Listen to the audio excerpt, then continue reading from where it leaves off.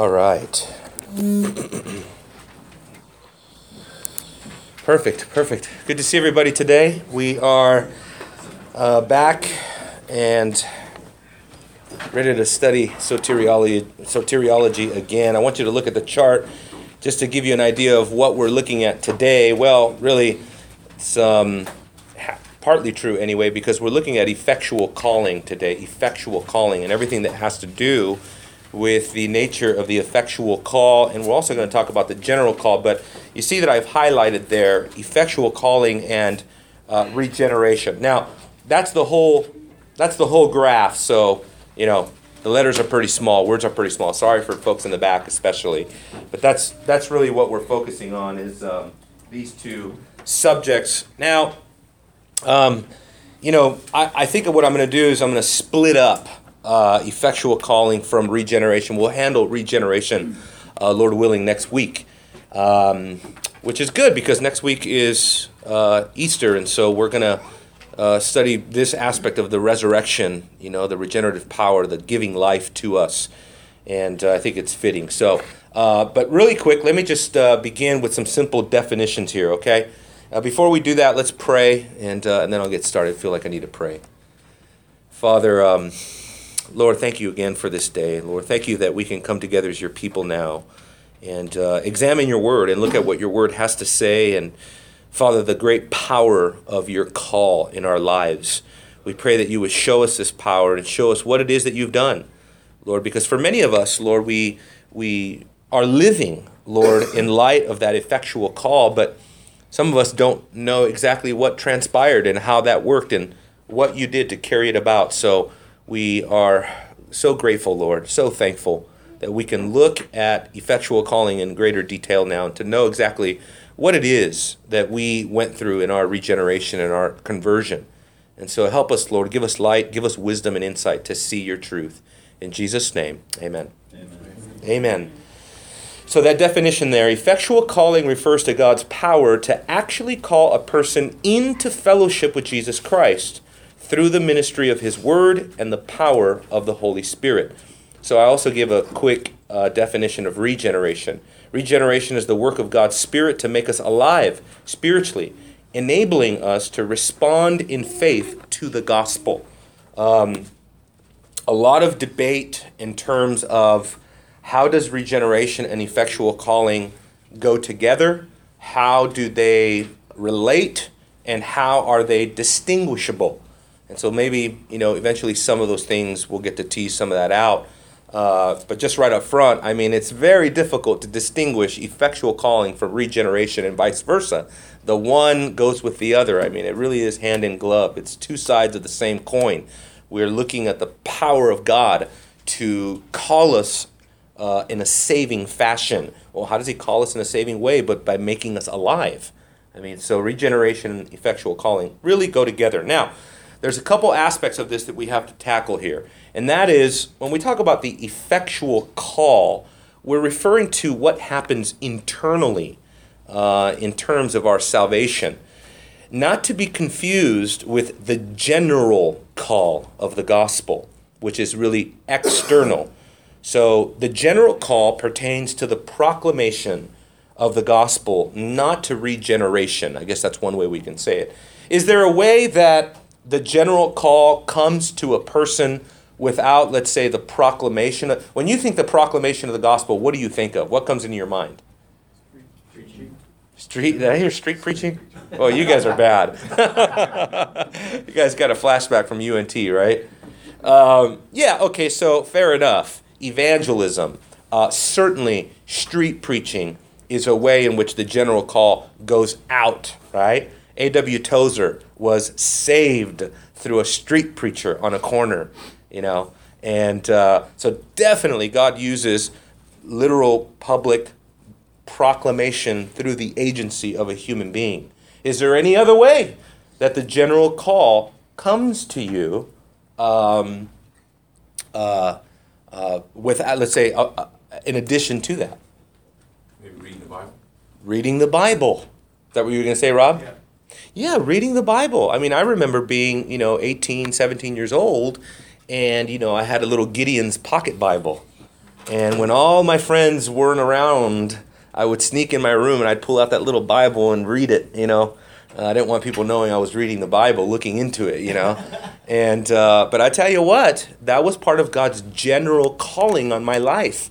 That was God calling me several times. Every time I read that little Gideon, God bless those Gideons, because they got the gospel to me, and I would read that Bible and I would get convicted when I read the Bible. So definitely the general external call of God through the gospel, through the word of God, comes through the agency either of human proclamation or of the knowledge of God, be it through a gospel tract, be it through reading the Bible, et cetera, et cetera.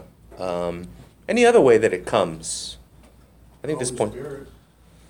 Well, the Holy Spirit is obviously the one orchestrating even the general call, right? So when we think of the Holy Spirit, we're mainly thinking about, yes, he's involved in the general call, for sure, that all people hear the gospel. They fall under, let's say, the convicting work of the Spirit, right? What's the verse I'm thinking about? John 16, right? The Spirit has come into the world to do what? To convict the world of sin, and righteousness, and judgment. That's right. So definitely he accompanies his word in that. But I'm thinking of another mode of human proclamation that God uses for the general call. Yes, sir? Gospel tracts? Yeah, I mentioned gospel tracts. Preaching. Very good. Why do you think I decided to kind of zero in on that, K-Dub, preaching? You're probably thinking, I don't know why you decided to do that. You do a lot of things I don't know why you do. Maybe it's just this is the one that maybe happens more frequently than the others.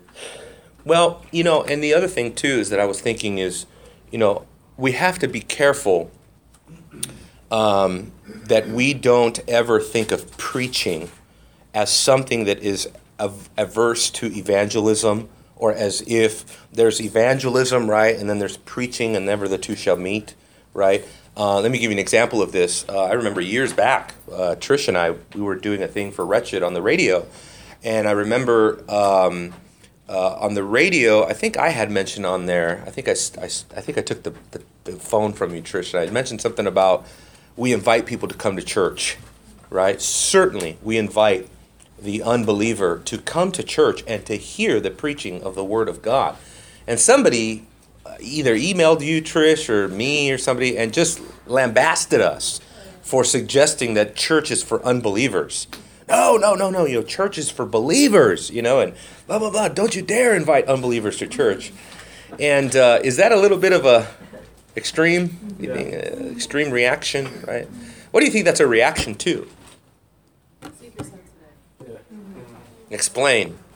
Don't just throw the seeker sensitive under the bus. Explain. What do you mean by that, Robert? Well, coming from that background, it seems as if everything is catered to the unbeliever rather than growing the believer. Okay, that's right. The reaction is that church is primarily evangelistic. So every sermon is about evangelism. Every sermon is about get saved.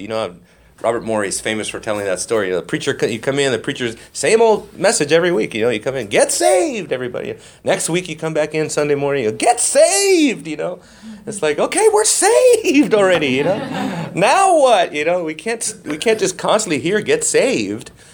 But at the same time, my own personal ministry, I've had the glorious experience of having somebody become converted under my preaching. I'm not talking about open-air preaching. I'm talking about sermons. A sister came up to me and said, for years, or maybe not years, maybe for months, I couldn't understand anything that you were saying up there. It was all blah, blah, blah, blah, blah. All this, redemptive that and Calvinism this, and she didn't understand any of it. And then she said, one day, I suddenly understood. And it was just like Lydia, God opened up her heart so that she can hear the things that were being spoken. And she claims she was converted during a sermon. And so we don't want to underestimate, right, the power of preaching, the weekly sermon, to have that evangelistic effect, so that we don't, I say that just so that in our minds we don't just compartmentalize, well, evangelism is over there, right? No, we need a good dose of that even in our sermons. Anybody want to speak to that or add anything to that? No? Okay, let's get going. So the general call pertains to proclamation, whether it's through literature, reading the Bible, open-air preaching, gospel preaching, evangelism, not regeneration. You see that? Not regeneration. The general call is universal. Regeneration is not. You guys understand what I mean by that? Right. The general call goes to everyone, but does regeneration go to everyone? So then the effectual call, right, which we'll get to, also does not go to everyone. The general call is primarily the duty of believers. Regeneration is the work of the Holy Spirit, and I would add solely the work of the Holy Spirit, right? And so let's go on. Now, let's talk about the general call. There are three main components when we think about the general call and what it is comprised of. Number one, the general call consists of setting forth the facts of the gospel. The facts of the gospel. And what are the facts of the gospel? Well, these are kind of bare minimum facts. Okay, we can say death, burial, and resurrection. Correct, but we're talking about in terms of presenting something to the unbeliever, right? And so Wayne Grudem summarizes with these 3 points. Number one, all people have sinned. So you have to set forth the gravity of sin. All people have sinned. You have to show people their guilt and their state of misery and hopelessness because of their sin, their fallenness. Okay? And number two, you have to also indicate the penalty for sin, the fact that the penalty of sin is death. And anybody want to add to that? The penalty of sin is death. Anything else? Yeah, I mean, you know what I mean? I understand what Grudem wanted to do. He's just trying to give a very quick, succinct, right? But you could add the word hell in there pretty quickly too, But I see what he's doing. He wants to just ground us in Romans 6:23. What is Romans 6:20? The wages of sin is death, but the free gift of God is eternal life through Jesus Christ. So that's what he's trying to say. And then thirdly, Jesus Christ died to pay the penalty for our sins. And so you have to set forth the remedy, right? You have not preached the gospel until you get to these points. Right? Robert and I, on the podcast for Red Grace, we covered this evangelism article where this guy, was going on about really relationship evangelism. And he said how we need to be careful that in our evangelism, we're not just trying to check off a list, right? Like, you did this, you scored this many points, okay? Yeah, but we have a duty as Christians, right? We're ambassadors of Christ, right? Which means we are Jesus's emissaries. We carry a message, right? We don't get the privilege of dictating to God what part of the message we're going to talk about. If we want to do our job correctly as evangelists and as ambassadors of Christ, we have to have the components that are mentioned here in the gospel. So in a sense, yes, we do have to check off a list, right? So anybody want to speak to that?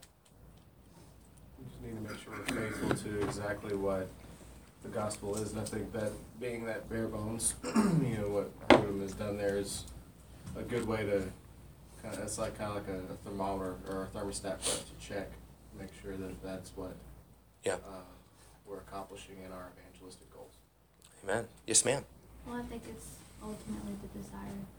If you don't have the desire, that's where we need to check our hearts. The desire to share? Yeah. Okay, yeah, To yeah, evangelize, yeah, to yeah. reach out, to share the gospel. Yeah, that's right. Like if you just don't have that desire in general, that would be something we need to examine. Yeah. Because we should have that desire. Yeah, I mean, I was preaching this Wednesday at UNT, and I said, I was talking to this gentleman who was telling me, don't talk about hell and sin, and you're always trying to scare people.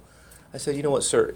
Think of it this way. You're standing outside the buildings of 9/11. You know what's about to happen.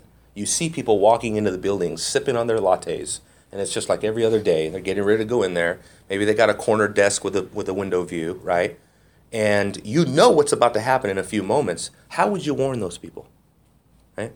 Would you try to impress them with the building across the street? Oh, look, they got better air conditioning over there. Right? No.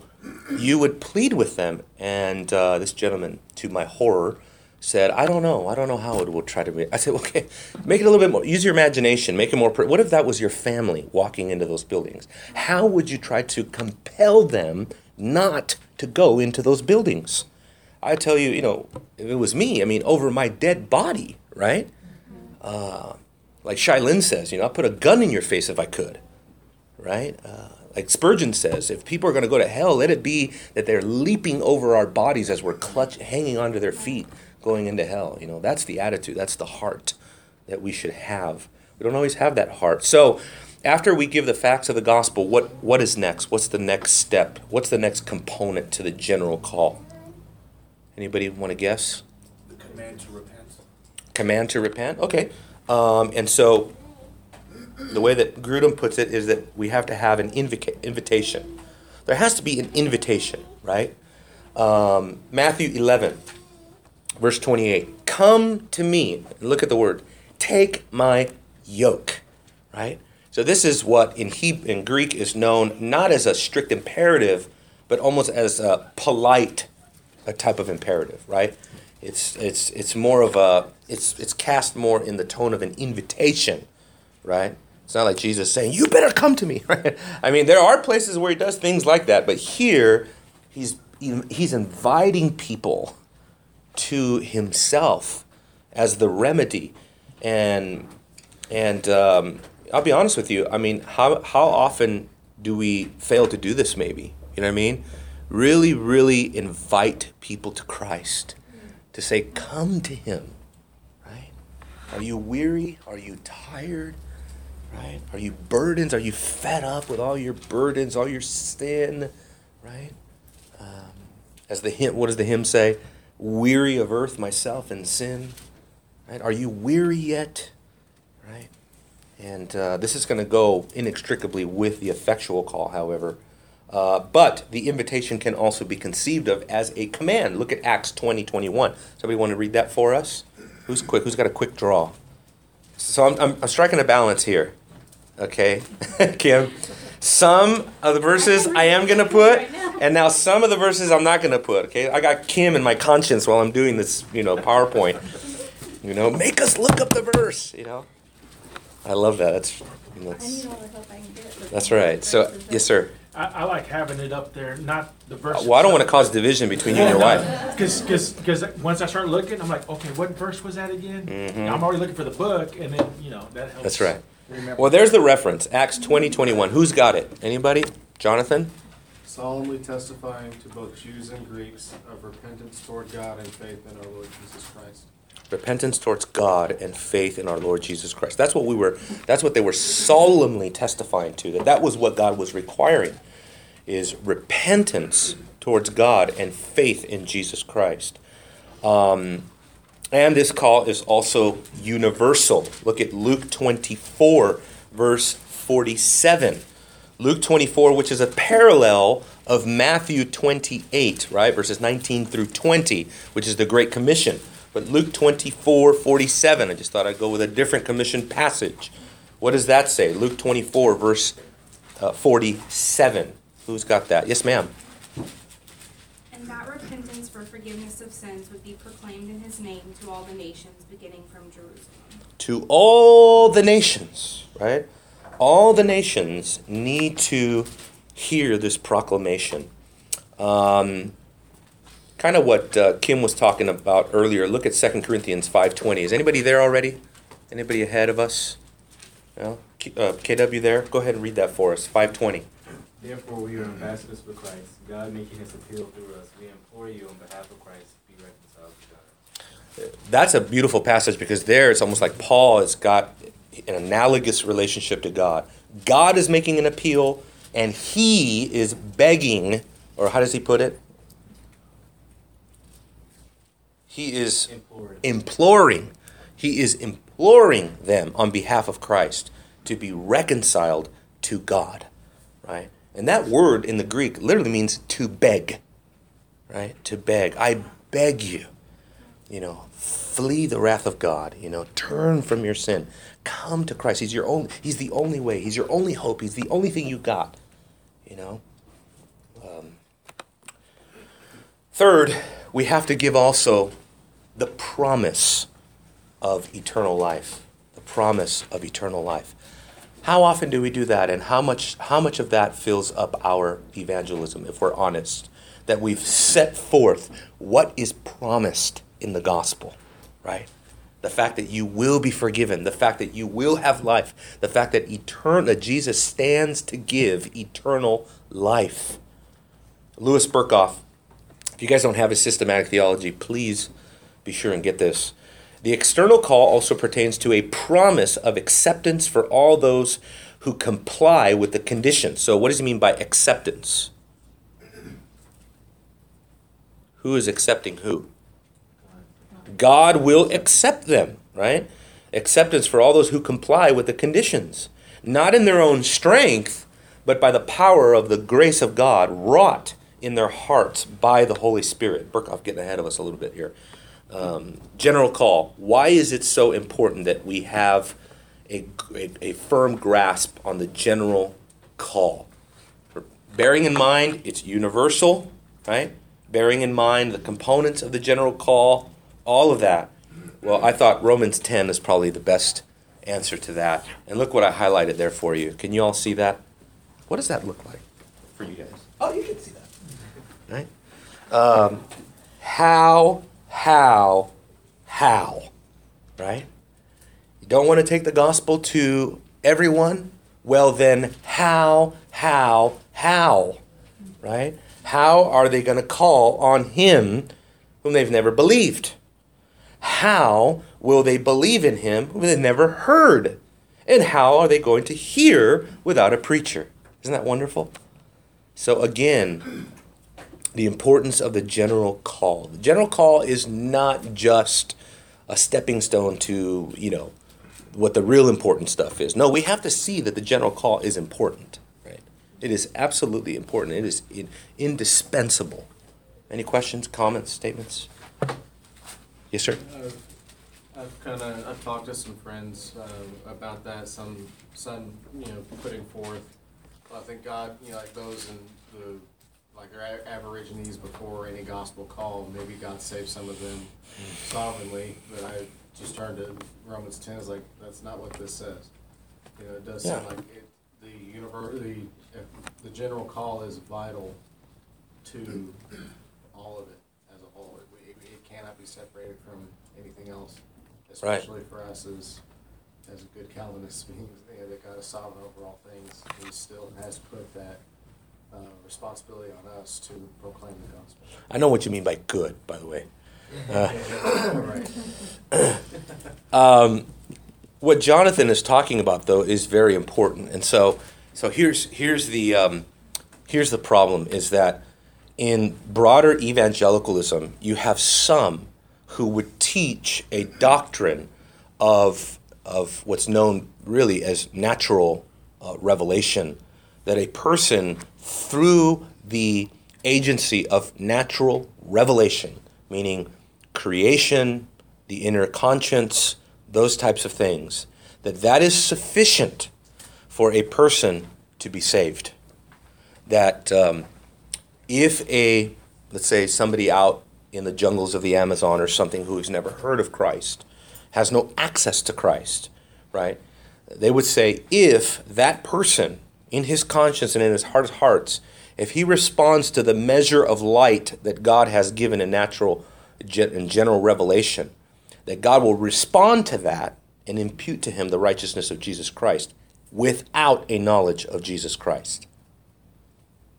So, that is dead wrong, folks. And I've heard very, very powerful evangelical leaders articulate that very thing. What's wrong with that? So many things wrong with that, but what's wrong with that? Why send out missionaries? It eliminates the whole missionary enterprise. You just make it harder. Yeah. I mean, why put your head on a chopping block, Paul? Just stay home. Let God reach out to them through natural revelation. Yes, ma'am. Could you put this maybe in context for me? Because talks about just from God's creation, or I can't remember where it is, but that man is without excuse. You know, just in other words, like if they just see his creation, so if they don't get the preaching of God's word, just seeing his creation, is that not? Definitely. And so what we're saying, what you're referring to, I think, is Romans chapter 1, verse 18, verses 18 to 20, where it says, "For the wrath of God is revealed from heaven against all ungodliness and unrighteousness of men, who suppress the truth in unrighteousness, because that which is known about God is evident within them. For God has made it evident to them. For since the creation of the world, his invisible attributes, his eternal power, divine nature, have been clearly seen, being understood through what has been made, so that they are without excuse." And so what theologians have surmised is that general revelation or natural revelation, the amount of revelatory, information that comes to us through creation and through our own conscience and our own faculty as humans, is enough to condemn a person, but not enough to save them. It is enough to make them inexcusable, right? Because I have news for you, right? In the history of humanities, there has never been an atheist civilization. They have never unearthed a strictly atheist civilization. They've never gone into the jungle and found, a Richard Dawkins, hanging out in a, in a hut somewhere, right? It is actually precisely what the Bible says will happen, right? That when because of truth suppression, because they reject the natural light that is given to them, their only option is to turn to idolatry. And that's what they do. They turn to worship. What does it go on to say? They exchange the glory of the incorruptible God for the image in the form of corruptible man and birds and four-footed animals and crawling creatures. What is he saying there? Man, in his lost condition, always and only turns towards idolatry. He will worship the creation rather than worshiping the Creator. So would we say, like if they never heard the actual gospel preached, they're without excuse if they die? That's right. They're not, and notice what Paul's saying here, they're not without excuse because they don't have the gospel. They are without excuse because they reject the amount of truth that is revealed to them. Okay. So even the little truth they have, they reject. Right. Yeah, who was it? Paris Reedhead, right? He went to Africa as a missionary trying to reach these poor pagan people, that he said were good people, right? He was hoping that he knew that there's good people out there, and they're going to warm up to him, and he's going to find a really pleasant reception. He said when he got there, what he found was a world of iniquity. He said they were monsters of iniquity, the abominations that they were engaged in. And they do this, folks, they do this knowing that it is wrong. They sin, if you would, against their own conscience, which is what Romans chapter 2, verse 15 is talking about. Romans 2:15, look that up. But so let's move on. Distinguishing between the general call and the effectual call, because Pastor Chris gave me like a 10-minute warning, or I got to end 10 minutes early. I've been bad. I've been going over. I can't help it. Once I get talking about theology, it's just like... There's no shame. Thank you, Patrick. Makes me feel a lot better. Yes, ma'am. I just wanted to share something encouraging about Carl Truman, who you interviewed on Friday. Yeah. And can people get that? Yeah. If they didn't get to see Yeah. it? Yeah. How many of you guys tuned in? I know Mike and Marlene did. How many? Keep your hands up. 1, 2. Robert, you tuned in. You watched it last night? What'd you think, Chris? It's good, right? Gosh, that guy is so smart. It's unbelievable. We had a lot of people tune in. I got the report? numbers, it was Good. Anyway, go ahead. Okay, I'm sorry, before I Trish. get up there, right, Grace, maybe? Okay, but anyway, the point is that after the radio interview was over, I asked him how he got saved, because I'm always interested in hearing people's testimonies. And he said he was at a Billy Graham crusade Yeah. and heard the gospel. Yeah. And then later someone handed him the book called Words of God by J.I. Packer. Yep. And that did it. Amen. And since then That's right. Look Look at- now he's one of the greatest minds right now, right? That's right.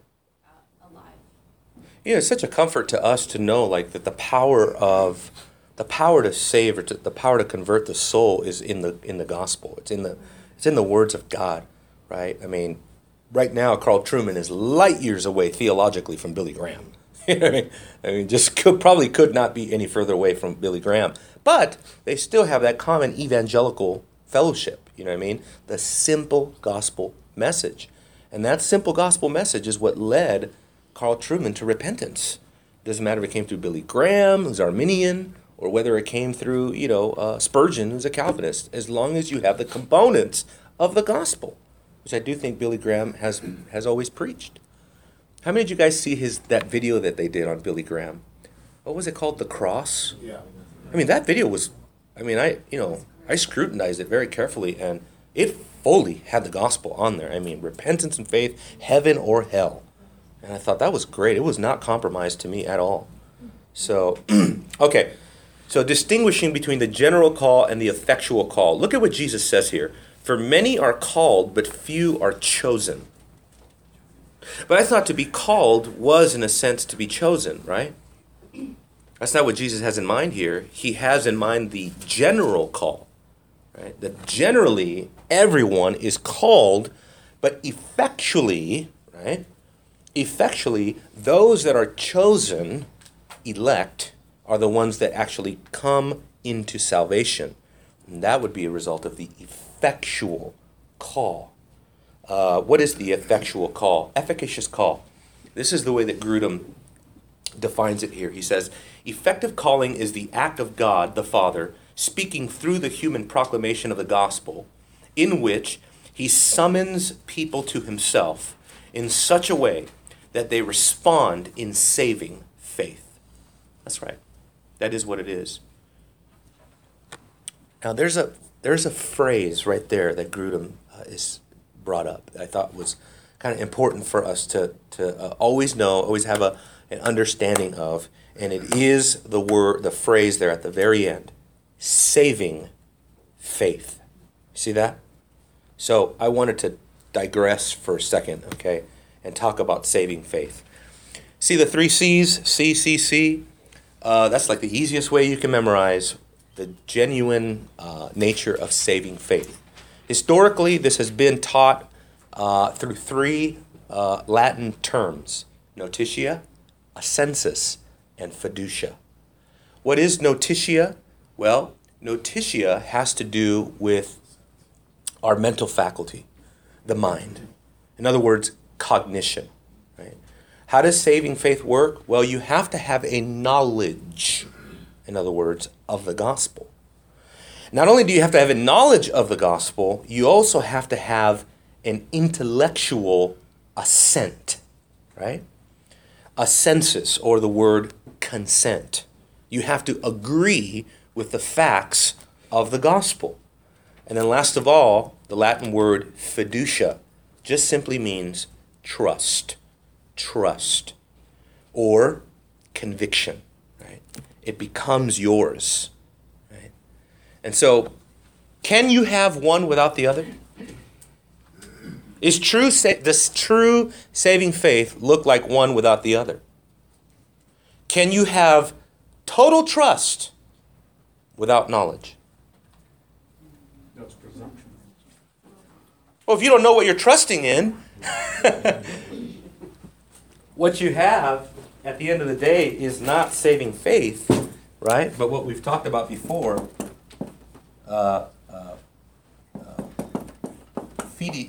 fideism, right? And what is fideism?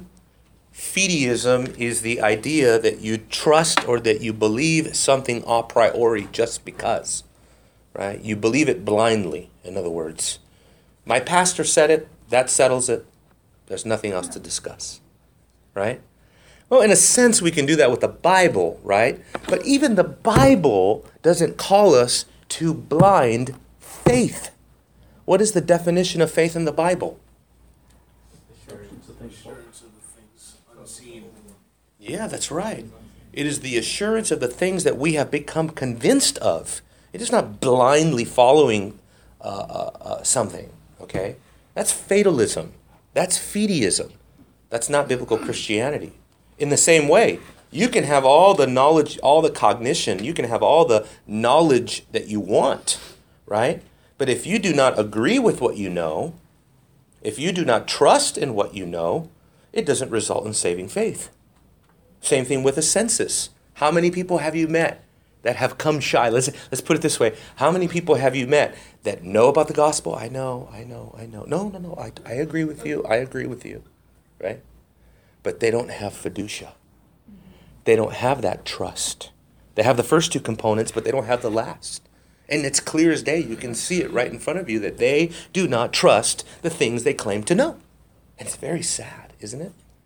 It's very sad when people say, I know all that.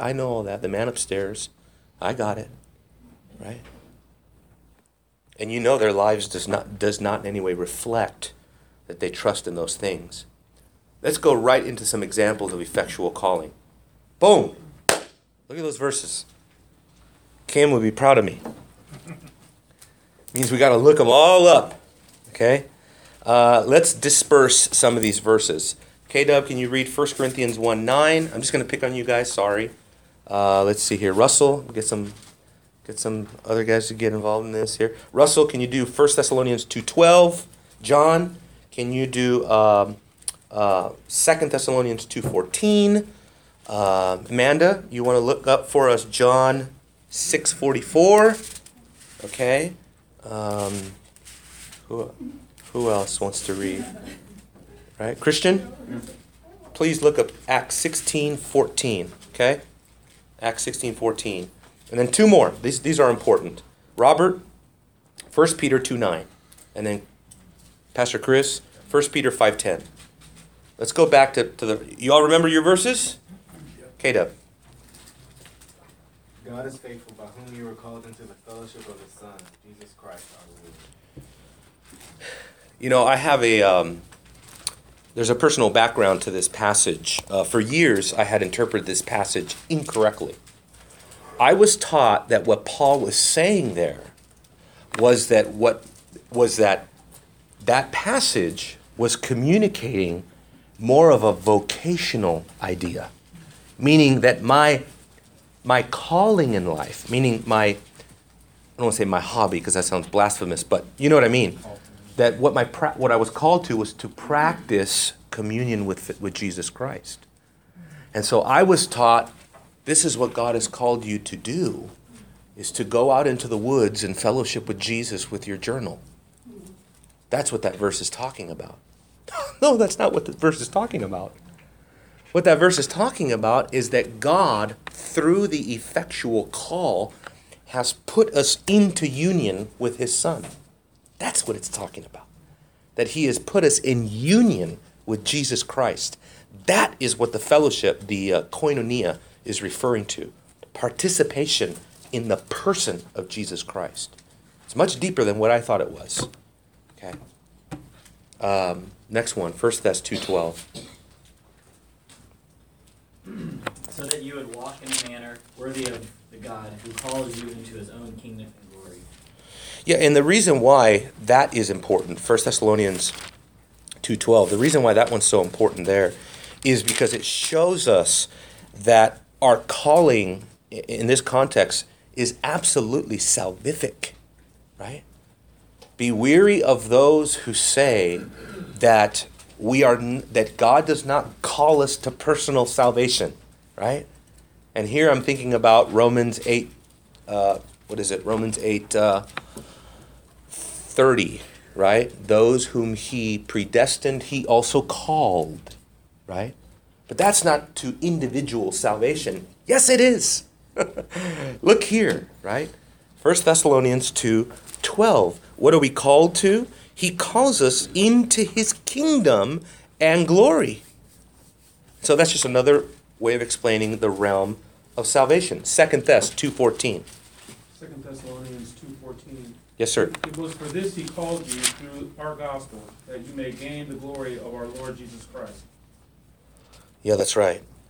So that has now, what do you think, what aspect of salvation is that, John? No idea. I mean, when you think of that, what is he talking about? what is that calling resulting in? Is it conversion that he's focusing on?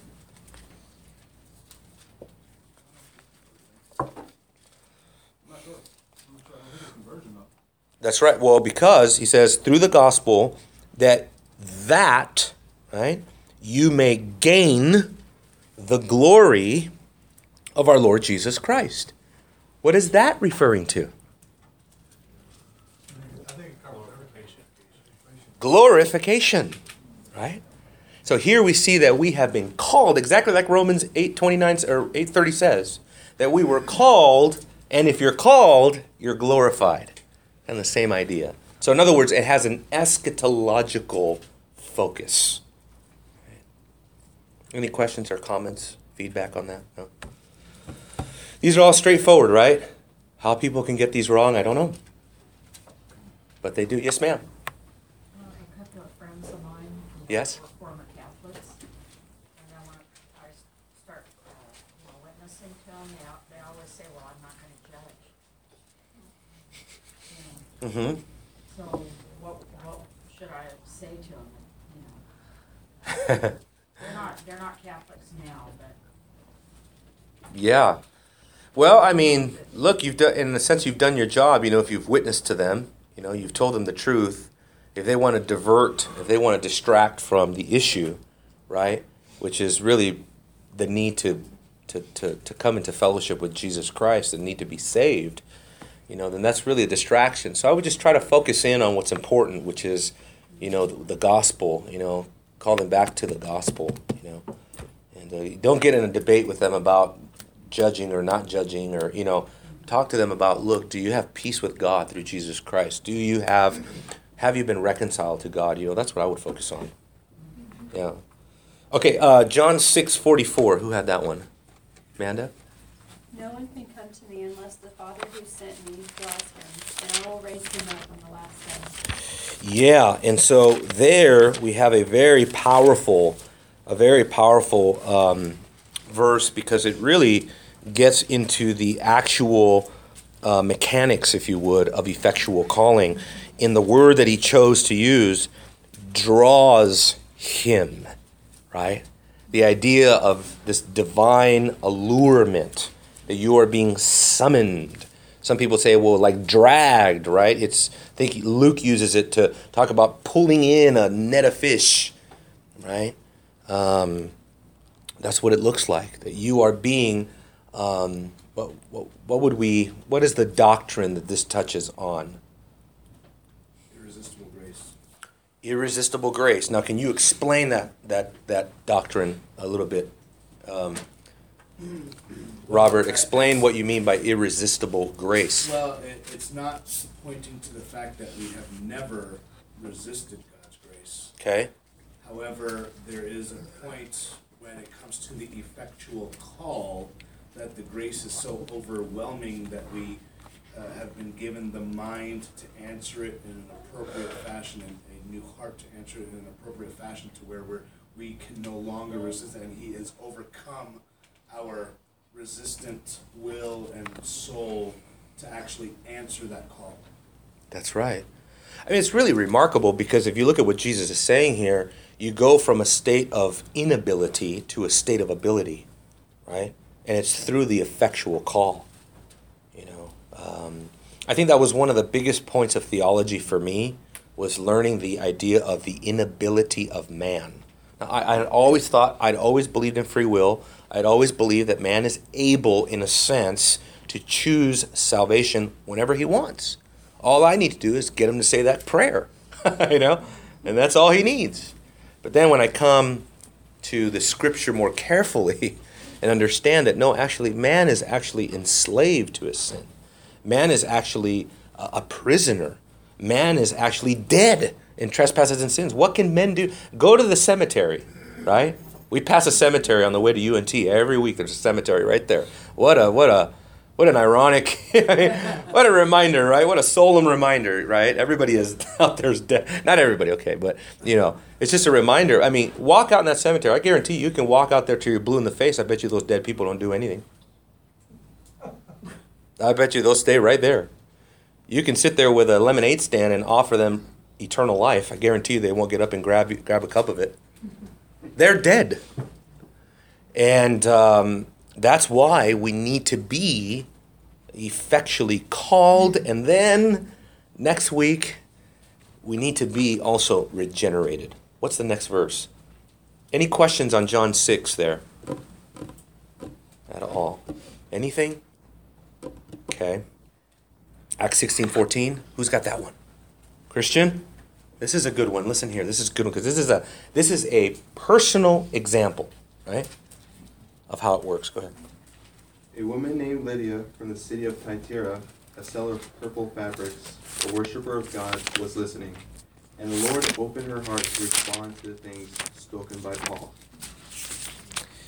Yeah, there you see the almost, I don't know what you want to call it, but the exact point of contact, the very miracle, right? The very miracle of this effectual calling, this regenerative power of God, where Lydia is sitting there listening to what the apostles are proclaiming, and it's hitting her, right?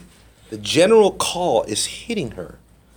But then at the point when God opens her heart is when she begins to respond. You see that? So she goes from a state of spiritual deadness, non-responsive heart, right? That what we could call the stony heart. A stony heart is not pliable and it doesn't respond. And then she is given a new heart. He opened her heart. What does the heart refer to? That's my question. Huh? You know what I mean? What is the heart? He opened her heart. Well, he didn't do physical surgery on her. So what does the cardia that is mentioned here, what does that refer to? The soul? Is that what you said, Mike? Yeah. That's right. Anything else? Mind, understanding. The mind, the understanding, right? The spirit of a person. In other words, that invisible aspect of her humanness, that internal spiritual aspect of her humanness. He didn't touch her physical organ, He touched her spirit. And her spirit, because her spirit and her mind are indissoluble, the moment she was given life, she understood. Just amazing. Amazing.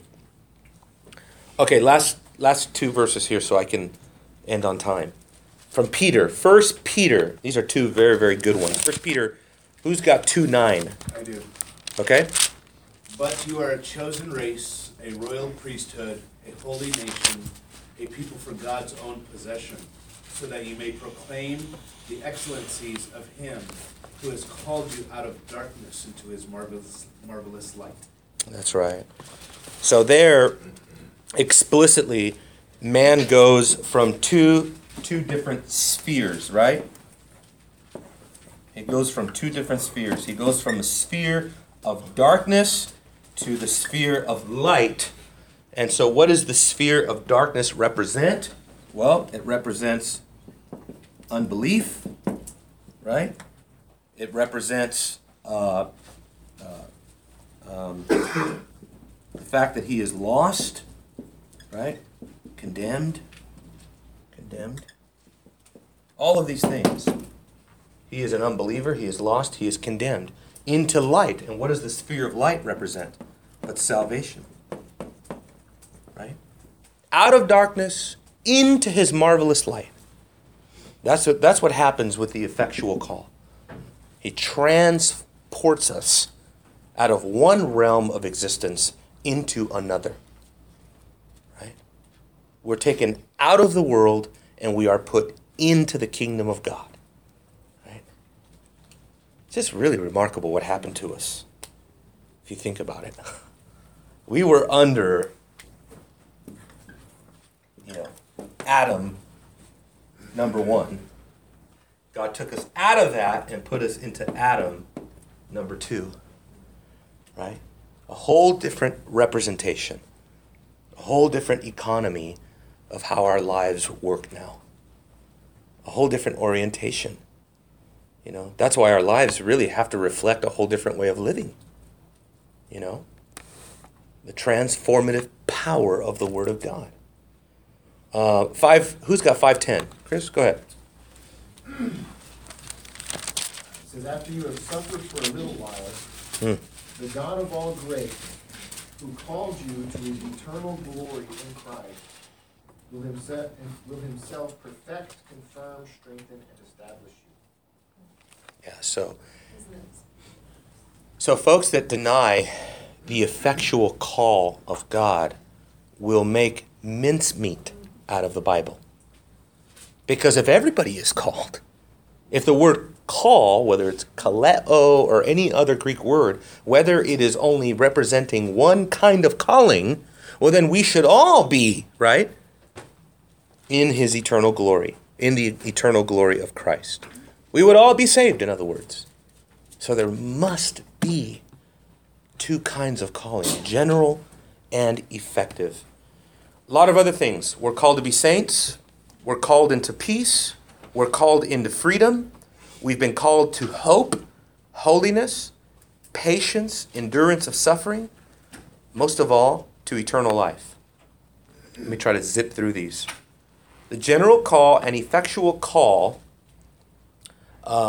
compared, again, the external call of the gospel, the general call, is God's chosen means. I should have underlined that.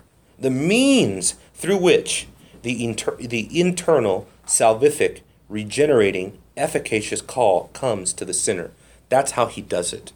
That's how he does it. Let's see here. And then this is a quote by John Murray, which I absolutely don't have time. I will read it to you, and at least we'll have it on record, right? I wanted to take one slide at a time because nothing that John Murray says is ever easy, but it is gold, right? John Murray is the classic example of if you rake, you get leaves. If you dig, you get diamonds. The fact that the calling is an act of God and God... Wait, am I starting in the right place? Yeah. The fact that the calling is an act of God and God alone should impress upon us the divine monergism in the initiation of salvation in actual possession. We become partakers of redemption by an act of God that instates us in the realm of salvation, and all the corresponding changes in us and in our attitudes and reactions are the result of the saving forces at work within the realm into which, by God's sovereign and efficacious act, we have been ushered. We have been ushered. Lastly, the call as that by which the predestining purpose begins to take effect. So there is going from conceptual salvation, actual salvation, right? The predestining purpose begins to take effect. Where? In actual salvation. Is in the respect of divine monergism, meaning God alone, after the pattern of predestination itself. In other words, just like predestination is monergistic, so too the efficacious call is monergistic. It is of God and of God alone. And then last of all, the slide that I worked really hard to impress you guys all with. Don't blink. Oh, where's it? Oh, no. It didn't work. Oh, you did? Yeah. Oh, okay. Gee. There it is. That was so cool. Yeah. Ta-da. All right, we're dismissed.